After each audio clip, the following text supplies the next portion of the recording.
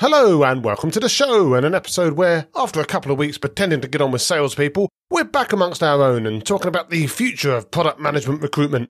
Speaking of product management recruitment, this episode is sponsored by me. I'm currently looking into consulting and would love to help you with any of your product management, product leadership or product team problems. You can check out onenightconsulting.com if you want to find out more or book a no-commitment intro call. And make sure you share with your friends, colleagues and even your enemies. That's onenightconsulting.com, and that's night with a K. But anyway, enough about me. If you want to find out more about whether the future of recruitment is in the Metaverse, get those VR goggles, strap them on your head, and come with us on One Night in Product.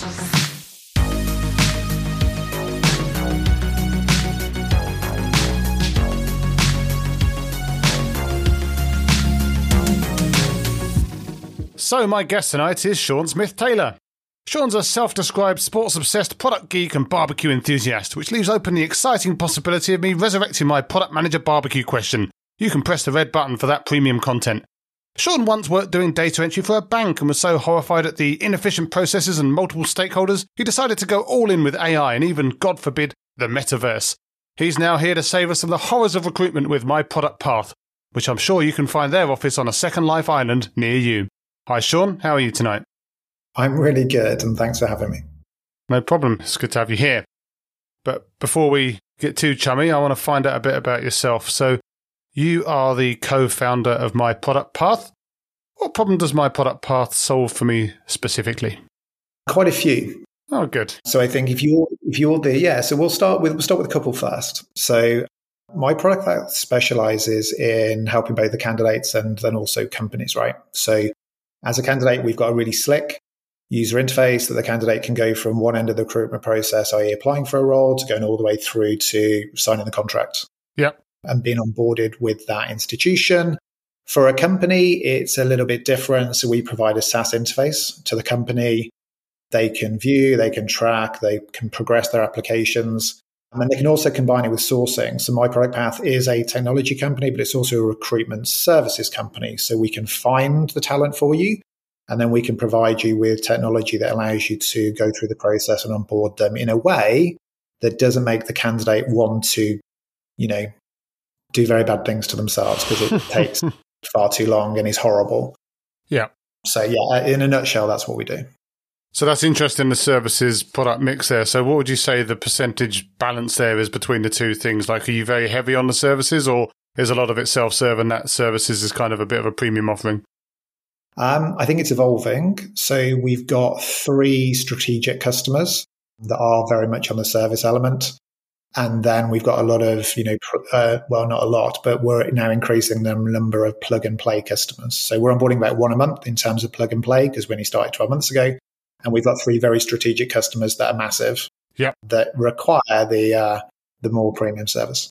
Oh, the old white gloves on. Exactly. But why should people use MyProductPath and not, say, one of the other ways that they can go and get a job, like, for example, LinkedIn or Otto or all these other companies that are out there that can probably, in some ways legitimately and in some ways non-legitimately, claim to do much the same stuff that you just said? Yeah, well, I think there's depends on the motivations, of course. But I think, the reason that MyProductPath was started was that I, as somebody that hired people, was just really lost with what I had at my disposal to do it, right? Because you either need an internal function that, let's be honest, the internal HR teams, whilst we love them dearly, are generally a function that don't really add, a huge amount of value on top of carrying out instructions of what you tell them to do. Well, they're the ones that I worked with anyway.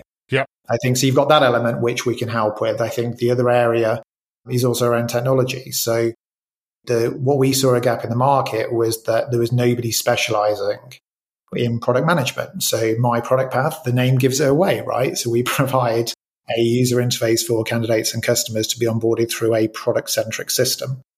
So all of the cultural side of the platform, all of the assessment side of the platform is based on specialist product management knowledge of somebody that has actually gone through the process themselves, both from a candidate and a hiring perspective. With LinkedIn, you don't get that. Yep. So I think that's probably one of the first differences. But I think the other difference is we do an end-to-end journey. Right. So, as a candidate, you can have both the human and the non-human touch of, product specialists. From a company perspective, you have the same. If you go to an Indeed or a LinkedIn or a Storm, you're going to have somebody that is effectively a salesperson that's read a couple of books, right? And might know a couple of buzzwords that, might try and woo you. But if you're any good at product, you'll see through it straight away. And you've still got a pretty manual system where you're reviewing PDFs, emails, and it's not very intuitive, or it's not very, I wouldn't want to use it. The reason we started MyProductPath is I got really angry with the recruiters I was using. I binned them all, and I took a punt actually on a partnership with Ash, who's my co-founder. And the way he approached me was to do a podcast, right? Which I thought was quite novel. He wanted to do a podcast. Now, he's I love him dearly. He's a complete idiot when it comes to technology. So we smashed this podcast. Yours is brilliant, right? But this was epic. And the guy forgot to record it properly. So we had literally like 20 minutes of gold, which there was no context for. So it's nearly as bad as me forgetting my headphones today, right? But it's not quite as bad. So sorry, long-winded answer to what you asked. No, that makes a lot of sense. And just for full disclosure, there's been at least 2 podcast episodes that I've released out of the 140 odd that I've done so far that I've had to completely re-record my half of the conversation because it came out either, well, actually not, there's no either. It was basically just unusable from like the wrong microphone. And I'm never going to say which ones they are, and hopefully people will listen to them all and try to guess, but I completely feel your pain. I've also been interviewed on the radio before and not had the microphone turned on as well, so there's got to be a solution to that, right? There's got to be some kind of product out there that can help us with this sort of thing. Well, if there's not, maybe that's a joint venture, right, for some time in future. There you go. You saw it here first. Dragon's Den / Shark Tank next. But you've touched on it already around being around product people and being a specialist for that area and that industry, or that, I guess, that function. Is it just product people, or do you cover a wider selection like developers and designers and maybe other people in and around product management and around product companies? Or do you really niche down on the product people themselves, the product managers? Yeah, so at the moment, it is just MyProductPath. We have done roles at the side of it. So we've done delivery managers, we've done software engineers. We've recently actually spun out a mortgage broker, this is completely different, right? But we've mortgage broker side, which is called MyProductPath, right? Because there you go. It makes sense. And the reason for that is the product market fit was absolutely outrageous. Like the sign-up process was, it was on bulk. People were recruiting like 40, 50 at a time. And it was horrible. It was so painful. It was outrageous. So we've actually got decent market share within that market already. And what it's leading us to do now is we'll be rebranding in the next couple of months to My Career Path, which will have basically product verticals beneath them, which will be product, it will be mortgages, it will be software, et cetera, right? And if anybody has any need for a specific product vertical, then drop us a note and we can have a thought about fast tracking it. But I think that's kind of the ethos, but underneath all of it is the technology, right? So we have an ATS system, and we have a product pipeline system, and those two can be used. They've been made by people that understand product for a start, but they can actually be used on any of the verticals. But we started with product because it's what we knew very, very well, and it's also an area that is fundamentally underserved. Yeah, that makes sense. But I was going to ask, you're building something for product people, and of course, I'm one of those, and I know how product people think, or at least I think I do. I'm sure you do, or think you do too. But I guess the question is, when you're building stuff for product people, don't they know all the secrets that they can use to basically get you to build all their feature requests ASAP? Or are you quite good at just fending those off? I think there's 2 things. So I think the user feedback's amazing. So as we were going through the betas, we had a group of 15 people that we were testing it with. And that's the great thing about product people is they're always going to give you your opinion, right? Now, whether you take that opinion or you don't, you're going to get it. Well, from good people anyway. Yeah. But what we have done in terms of the second thing you said is, sure, some of the strategic customers, we won't fork the product. I'm never, ever going to do that because I've felt the pain historically when that's happened.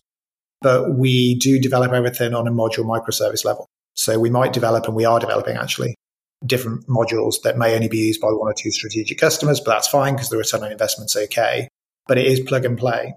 So again, I think the reality of the situation is, there is no recruitment company in the world today that offers the ability to source, find quality candidates, and then put them through a piece of technology that's automated and actually you want to use. So from that perspective, the plug and play is okay. I think as we scale, as we go into different sectors, it's going to be interesting how the technology and the architecture sits. We've got a really good development team at the moment, but they're going to have their hands full over probably the next 2 to 5 years. Well, speaking of hands full, I also noticed there's a mentoring section on the website and was going to ask you about scope creep, because that feels like another thing that you've got going on, which maybe isn't part of your core mission, although obviously really valuable and something that I massively support. So is that like a separate part of the platform or just a service offering, or like how does that work? So at the moment, that's off system. So it's not part for that exact point of what you said. The technology scope creep, I get excited by things very, very quickly, right? So I have to stop myself trying to build different components all the time. Yeah. Ultimately, though, when we've got the user level, what I think is a critical mass, then actually making it into a marketplace that has mentorship, has training. What I really like we're doing again this manually today, but if somebody doesn't get the PM role, for example, that they're going for, then again, positioning them to understand why. The communication element isn't great from recruitment companies, right? You very rarely, they ghost you, right, when you don't actually get a role. So actually providing a mechanism that actually will inform them, how can they benchmark to that role in future, and provide actually a marketplace that does that is really important to me. And that will be an area of focus going forward. And that will include the mentoring side. But at the moment, it's off system because we need to take advantage of the use case we currently have. And if we don't have unlimited resources, so we can't go for that at the moment. No, that makes a lot of sense. But again, very interested in that as a concept. So obviously keep an eye out on that. But I don't think it's controversial to say, and it's something that I've chatted about on this podcast with a few different guests in the past, that product job specs can be a real car crash. Like, they can be confusing. They can be almost like a laundry list of just random capabilities or random tasks that they expect these people to do. Half the time they look like they're just stuck together from a bunch of different job specs and kind of cobbled together at the last minute. Now, I'm assuming that the job specs that come into your system, some of them are like that because they're being submitted by the same companies, right? So is that something that you feel that you can help us fix, or is that just a fact of life and we're just always going to have to put up with it? I think there's two parts to that. So strategic customers at the moment, we are effectively doing some of their job specs for them because I think these companies are great, right? But that some of them, to your point, are absolutely terrible and actually confuse applicants, and you actually get the wrong applicants going for the roles. So I think using our experience, using the feedback from other customers, we can add a huge amount of value in terms of coaching our key customers on what they need to do to change their job specs. 50% of our customers at the moment will come to us for advice. We're redoing a lot of them. I think for plug and play, it's going to be more difficult as we scale.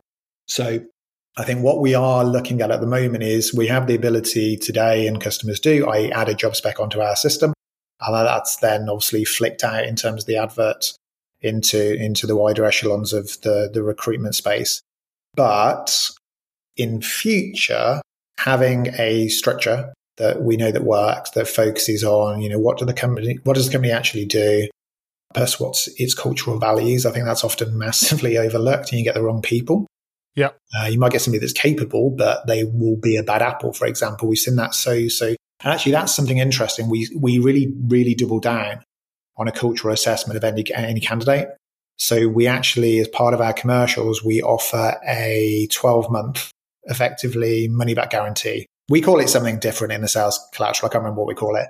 But actually, usually that's like 90 days tops. But we're so confident from a cultural perspective, we'll get that right, and competence is easy. So from that perspective, that's something we can do. And then also, a lot of our job specs are outcome-based rather than you will deliver X, which is effectively, we can go on to the PO versus PM discussion, but that's probably a different topic. So I think two things. A, we do it, and it's an off-system process today. But about 50% of our customers that we, for free, effectively help with, because they'll get, it's easy. Our job's easier, right, to source the candidate if it's done correctly. But we need to actually put that into the system to allow only a certain format to be entered with specific values, because that will make the plug and play more scalable in future. No, that's fair enough. But what about the other way around then? Of course, then you've also got the CVs coming through as well. Now, I've hired product managers before, and continue to do so to this day. And of course, you get a bunch of CVs through. Some of them are really good, some of them are really bad. What are some of the ways that you can help fix the bad? Like, do you offer the similar sorts of services then to try and help spruce up people's CVs, or do they need to go to a CV doctor first and then submit whatever they come back with to you? Well, fortunately, I've been to many CV doctors in my time. I've had some absolute horrors of CVs over the last 20 years. So what we do, two things. So if we're actively going to put anybody forward for a role, then their CV has to be up to a specific standard. We've got 8 different, it's like a checklist, right? Have you done this? Have you done this? Have you done this? And maybe that's something we can share afterwards, because it would be useful for most people, I think. Yep. So there's that for the shortlisted candidates. For the ones that are just on the database and who don't get shortlisted, then we were talking about communication earlier. This is something we need to step up, quite frankly, and we need to make sure everybody has visibility to it. So we'll be at some point sending a link around that allows everybody to kind of improve the quality of their CV. But what are some of the big mistakes that you've seen or that you're aware of that people do make on their CVs? Like, obviously, you've got the obvious ones like 25-page long CVs, or things that are just a big wall of text or got too many graphics all over them so you can barely read them. But like, are there any kind of more content-based mistakes that you think are really worth calling out and might help people to actually get hired quicker? Or is it so variable that you couldn't possibly comment? I can definitely comment, but I think it is hugely variable. So you get lots of people that will focus on, these are my key achievements. And they just list like 10 to 20 key achievements at the start of, it takes up the first page. And you're like, okay, well done. But, who did you do that for? What was the problem that you actually fixed? And I don't think a lot of CVs are based on outcomes. We talk about outcomes a lot in product, right? Yeah. It's very common. I don't think CVs are really written in that way. And I think really simple. We had one last week. It looked as if it had been done on a typewriter. So we spoke to this candidate and said, hey, can you just tell us why you did this from a formatting perspective? And he just said, I thought it looked cool. So I think there's like so many things that, from a presentation perspective, the images, I've seen one that had like the person's photo, but in 4 different places on the same page. It's just like, it's nonsense. So I think there's some key items, but I think making it more outcome based, definitely. And just sticking to the basics, what is a good introduction to you as a product person? Some very high level key skills, and then go through your actual credentials. Who have you worked for? What have you delivered? What problem have you solved? I think that's really the key thing, and make it 2 pages max. Yeah, I was going to say about maximum length, but you just beat me to it. So 2 pages max. What would you do if you found one with 3? Would you reject it instantly, or? I'm not that much of an ogre. So I think 3 might be all right. If you get into 4 and 5, you're out. Because nobody reads it. Well, I don't anyway. Like if I get a CV that's 4 or 5 pages, I won't read it. I'm just not going to do it. No, that's fair enough. And, us poor recruiting managers have got our own time to think about as well. But this then leads nicely into another topic around the dreaded ATS systems that you spoke about as well, that you have one yourself. And it's something that you get a lot of negative stories about, certainly on social media, around like, oh, I don't know, the ATS has automatically kicked me out and it's biased against me and it didn't even look at my CV and everything's just all being hired by AI now and nothing's fair and I didn't get the job because of X, Y. Like, obviously, that isn't impossible, but do you think that your ATS or ATSs in general get kind of unfair heat around some of this, or do you think that it's a fair paranoia to have? I think it is fair. And I think it's the use of technology. So everybody talks about AI, but from an ML perspective, specifically, ATSs aren't using unsupervised machine learning, and they're not. If anybody says they are, they're lying. Or if they do, then show me. Right? Contact me afterwards and prove to me you're using unsupervised, because you're not. So, and let's park unsupervised for a second. I think one of the main problems is with semi-supervised, which is super, super important. I think there's lots of value to it. You are still reliant on labels. Yep. And labels need to be programmed by people that actually understand what they're doing. So having a product-led recruitment agency with an ATS is quite helpful. I think, from our perspective, that's what we will be investing a lot of time in. I think the unsupervised part is something I'm really interested in. I've had 2 years of experience at an AI company recently, and it really opened my eyes. Unsupervised is the absolute magic. But, going back to, that takes away the human bias, right, straight away, because it's unsupervised, as long as, again, the red flags are programmed correctly up front. But actually, you won't remove the human bias. Well, not the human bias. You won't remove the human touch from the process, because at some point in the candidate journey, they might want to speak to a human, right? So you need to have the ability to contact your recruiter, whoever it is, your mentor, as you go through the platform. And also the same, from a customer perspective, we've got a lot of generation X and Zs basically that use it from a customer perspective. And they don't want to talk to me and the team. They've got no interest, right? Give them a slick user interface. They'll make their decisions and high five. Now, there might be a stage where actually at the end, they're like, actually, I'm not really sure about this. Let me pick up the phone to Shaun, or let me pick up the phone to Ash. And as long as you're giving them the ability to do that, you're okay. But yeah, I think human bias can be removed from the process really easily. I think one of the key areas that is really not looked at a lot is subjectivity of the people using the ATS. And I think that's, so when it's not the ATS has kicked it out, it's whoever's pulling the strings underneath is kicking it out. So one thing we actually put into our platform really quickly was the ability for the candidate to mask their personal identity information. Yep. So then you are basing it on skills rather than, background or anything like that. So I think that's something really, really important. Our customers really like that as well. Now, of course, you need to know the identity at some point when you go into as in like sending out a contract, but it shouldn't make any difference to you doing a review of the competency of the person in the first place.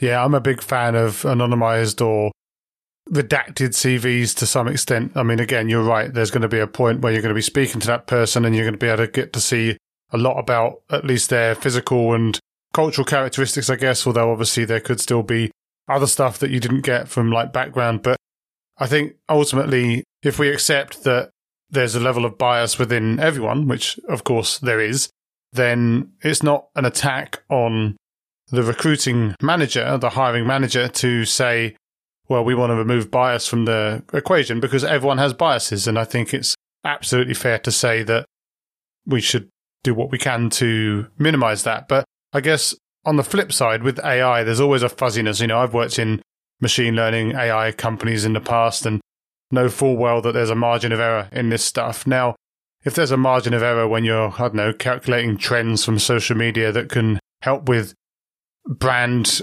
campaigns for companies, like that's one thing. But if there's a margin of error in an ATS, in either supervised or unsupervised learning techniques and the models that those techniques kick out, there's a real human cost there, right? These people aren't going to get jobs potentially because of a misclassification. Do you think there's things that we can do to try to avoid that? Or is it always going to be almost like a breakage on the general process? Well, I think look at the alternative, right? So with ATS systems, they onboard and process millions of candidates collectively as a market on a daily basis.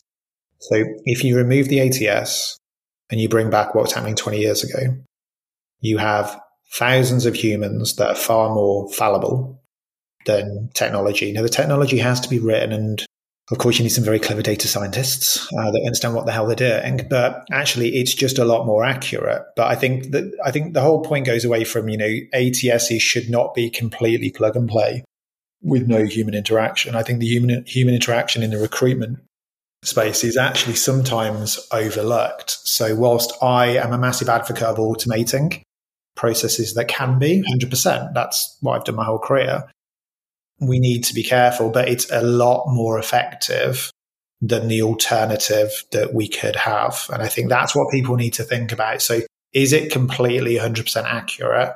Nothing is. No, and I guess the thing with people, as you say, like people don't need any excuse to be biased themselves. We talked about that. Like some people are biased, some people are downright prejudiced, right? So I guess controlling for that is great. Although if we're talking about supervised learning, then of course this labeling is being done by people. You touched on that before. And it's not uncommon to see stories in the news around, hey, Google's algorithms are flagging people with dark skin as monkeys and stuff like that. And obviously then that all blows up and they try and take some of that stuff away. But do you feel that there's this other lurking problem that basically we're reinforcing some of the biases of the people because the same biased people are labeling the data, which then is used to generate the models? I think you've got to be very, very careful who you pick as part of the team to do labeling. I think, when you're talking about Google, for example, and the scale that Google are at, of course, there's going to be some significant challenges at some point. And the example you brought up earlier is horrendous, right? Yeah. Unfortunately, that happened, and unfortunately, it will happen again in a different way sometime in the future. I think from a MyProductPath perspective, at the moment, we're not at the scale of Google, right? I have very ambitious hopes, of course, but we're not at the moment. So actually, it's a lot easier for us to control, and it's a lot easier for us to learn. I'm a very big advocate of mining data and actually understanding trends and analytics. So, it is a lot more effective to use technology than not use technology. That's just a fact we all accept. And as product people, we do that on a daily basis.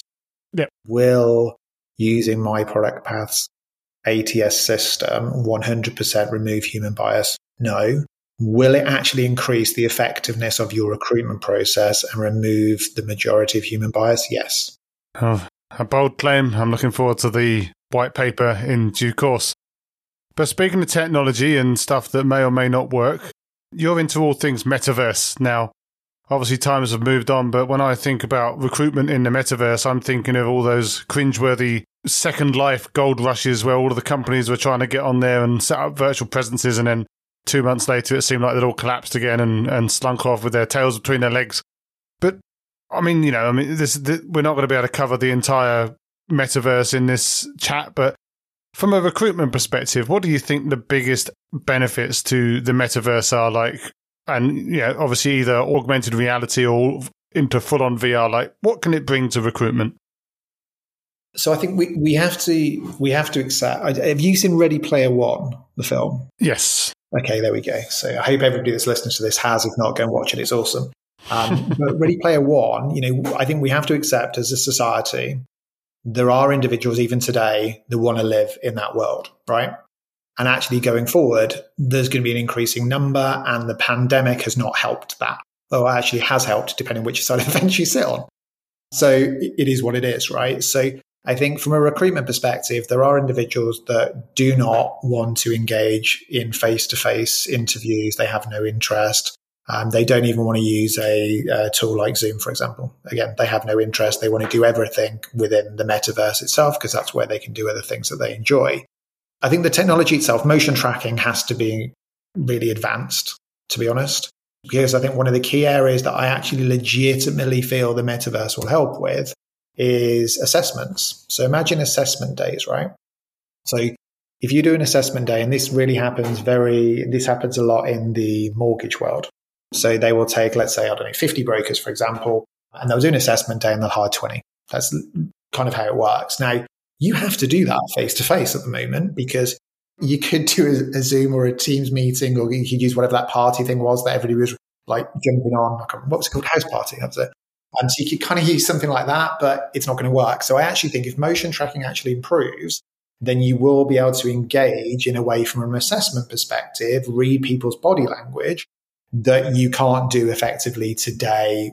I can see you, right? Great. If there was another 10 windows and we're having to do team exercise, this doesn't work as a channel. So I think that would help. I think, there's a lot of data in the metaverse now. I'm sure people are looking at that data, but I do think from a data science perspective, there'll be a lot of enhancements or advancements, over the next 5 years in terms of how data is used. We were talking about modeling before. And what data, the metaverse has a ridiculous amount of data and it's very, very accessible, that makes it very different from other channels. So I think those two are good areas. We've seen a lot of noise around NFTs. Oh, yeesh. That made a lot of noise, right? A year, 18 months ago, people, I swear this story is true. Snoop Dogg bought a property in the metaverse. And this is not NFT related, actually. But then somebody paid like 1.6 million for the plot of land next to Snoop Dogg. 1.6 million real money. Like the world has gone mad. So yeah, sorry, motion tracking, data science, I think are two areas that need to be improved. But assessment days, things like that, I think would be perfect. Yeah, that's really interesting. And I think obviously let's leave aside the ridiculous prices that people are paying for tokens representing imaginary assets, because that really does start to sound a bit like Second Life again. I don't know if you were particularly big on Second Life back in the day, but I remember walking around for a while, even played a gig on it once, and it was frankly ridiculous. Now, obviously, technology has moved on, not that you'd know from looking at Mark Zuckerberg's avatar, but it's still just a really interesting thing about like virtual ownership and all of the things that you can do around that. But I guess back to the recruitment use case, it feels like, whilst I completely agree, there are going to be some people out there that don't want to go to an office, don't want to interact with people in that way. They do want to use these new technologies and the new capabilities that are out there, that the hiring managers and the companies hiring them, like we're already seeing a blowback against remote working or hybrid working to some extent. Like, whilst the candidates may be ready for this, do we feel that the hiring side is ready for this? I think it's going to take time to evolve. I think it depends who the hiring manager is, right? There will be hiring managers that are more comfortable in that world. So if it's those, then yeah, sure. But I think you mentioned the avatar of Zuckerberg, right? I think we need to go back to him. So, he started Facebook based on hearing a really good idea by the Winklevosses, right? And changed it slightly, but he knew it would be popular, right? Because they'd made it super exclusive, Harvard, whatever it's called, I can't remember. And then he decided, no, let's open it up to absolutely everybody. And of course, there was a good product market fit. It was always going to be super popular. Yeah. But what I feel he's doing, and this is my personal opinion, right? What I feel he's doing with the metaverse, he's creating his own fantasy land. He's been very public over he doesn't really enjoy interaction with other people, right? He would happily, and he's hired like 10,000 people to build this thing. So I think it's going to happen. Yeah. There's going to be people that use it. And it's absolutely cool, right? If a candidate or a hiring manager feels more comfortable doing their part of whatever the process is in that world. I have no problem with that at all. Will it become commonplace in the next 5 years? Absolutely no chance. In 20 years' time, could it actually be a realistic channel? I think the answer is yes, but I also really think it depends on Zuckerberg himself. How many users does Facebook or Meta or whatever the hell they're calling themselves now have with that and Instagram? And I think they own WhatsApp, right? So if you think of all of those together, then if he wants to push it hard, he could increase the user base very, very quickly. But I think adoption across any channel to any large degree I personally think it's a couple of decades off, but who knows? Well, we'll be still fresh-faced enough to participate, I'm sure. But just to clarify, are we expecting your platform to offer any kind of virtual reality job interviews anytime soon? It's not on the near-term roadmap. Oh, well, I'll see if I can sign up and then get on your feature list. And where can people find you after this if they want to find out more about recruitment, maybe try and get a job, tap you up about the metaverse, or maybe try and get some old war stories from your time in banking? Well, usually I can be found around a barbecue, so follow the smoke. Other than that, go to MyProductPath.com. There is lots of resources there. There's the ability to sign up as a candidate and a customer, and there's a contact form to get in touch. Other than that, we've got some wonderful things happening on Instagram, not as wonderful as yours, but we are aiming towards such high echelons of engagement. But yeah, I'd be interested to get feedback anyway. Oh, absolutely. Well, I'll link that all into the show notes and hopefully get some feedback and maybe even some prototype avatars heading in your direction. Well, that's been a fantastic chat. So obviously really grateful you spent some time talking a bit about your company and some general issues around recruitment and hiring. Hopefully we can stay in touch. But yeah, as for now, thanks for taking the time. Thank you very much. As always, thanks for listening. I hope you found the episode inspiring and insightful. If you did, again, I can only encourage you to pop over to onenightinproduct.com, check out some of my other fantastic guests, sign up to the mailing list or subscribe on your favourite podcast app, and make sure you share with your friends so you and they can never miss another episode again. I'll be back soon with another inspiring guest, but as for now, thanks and good night.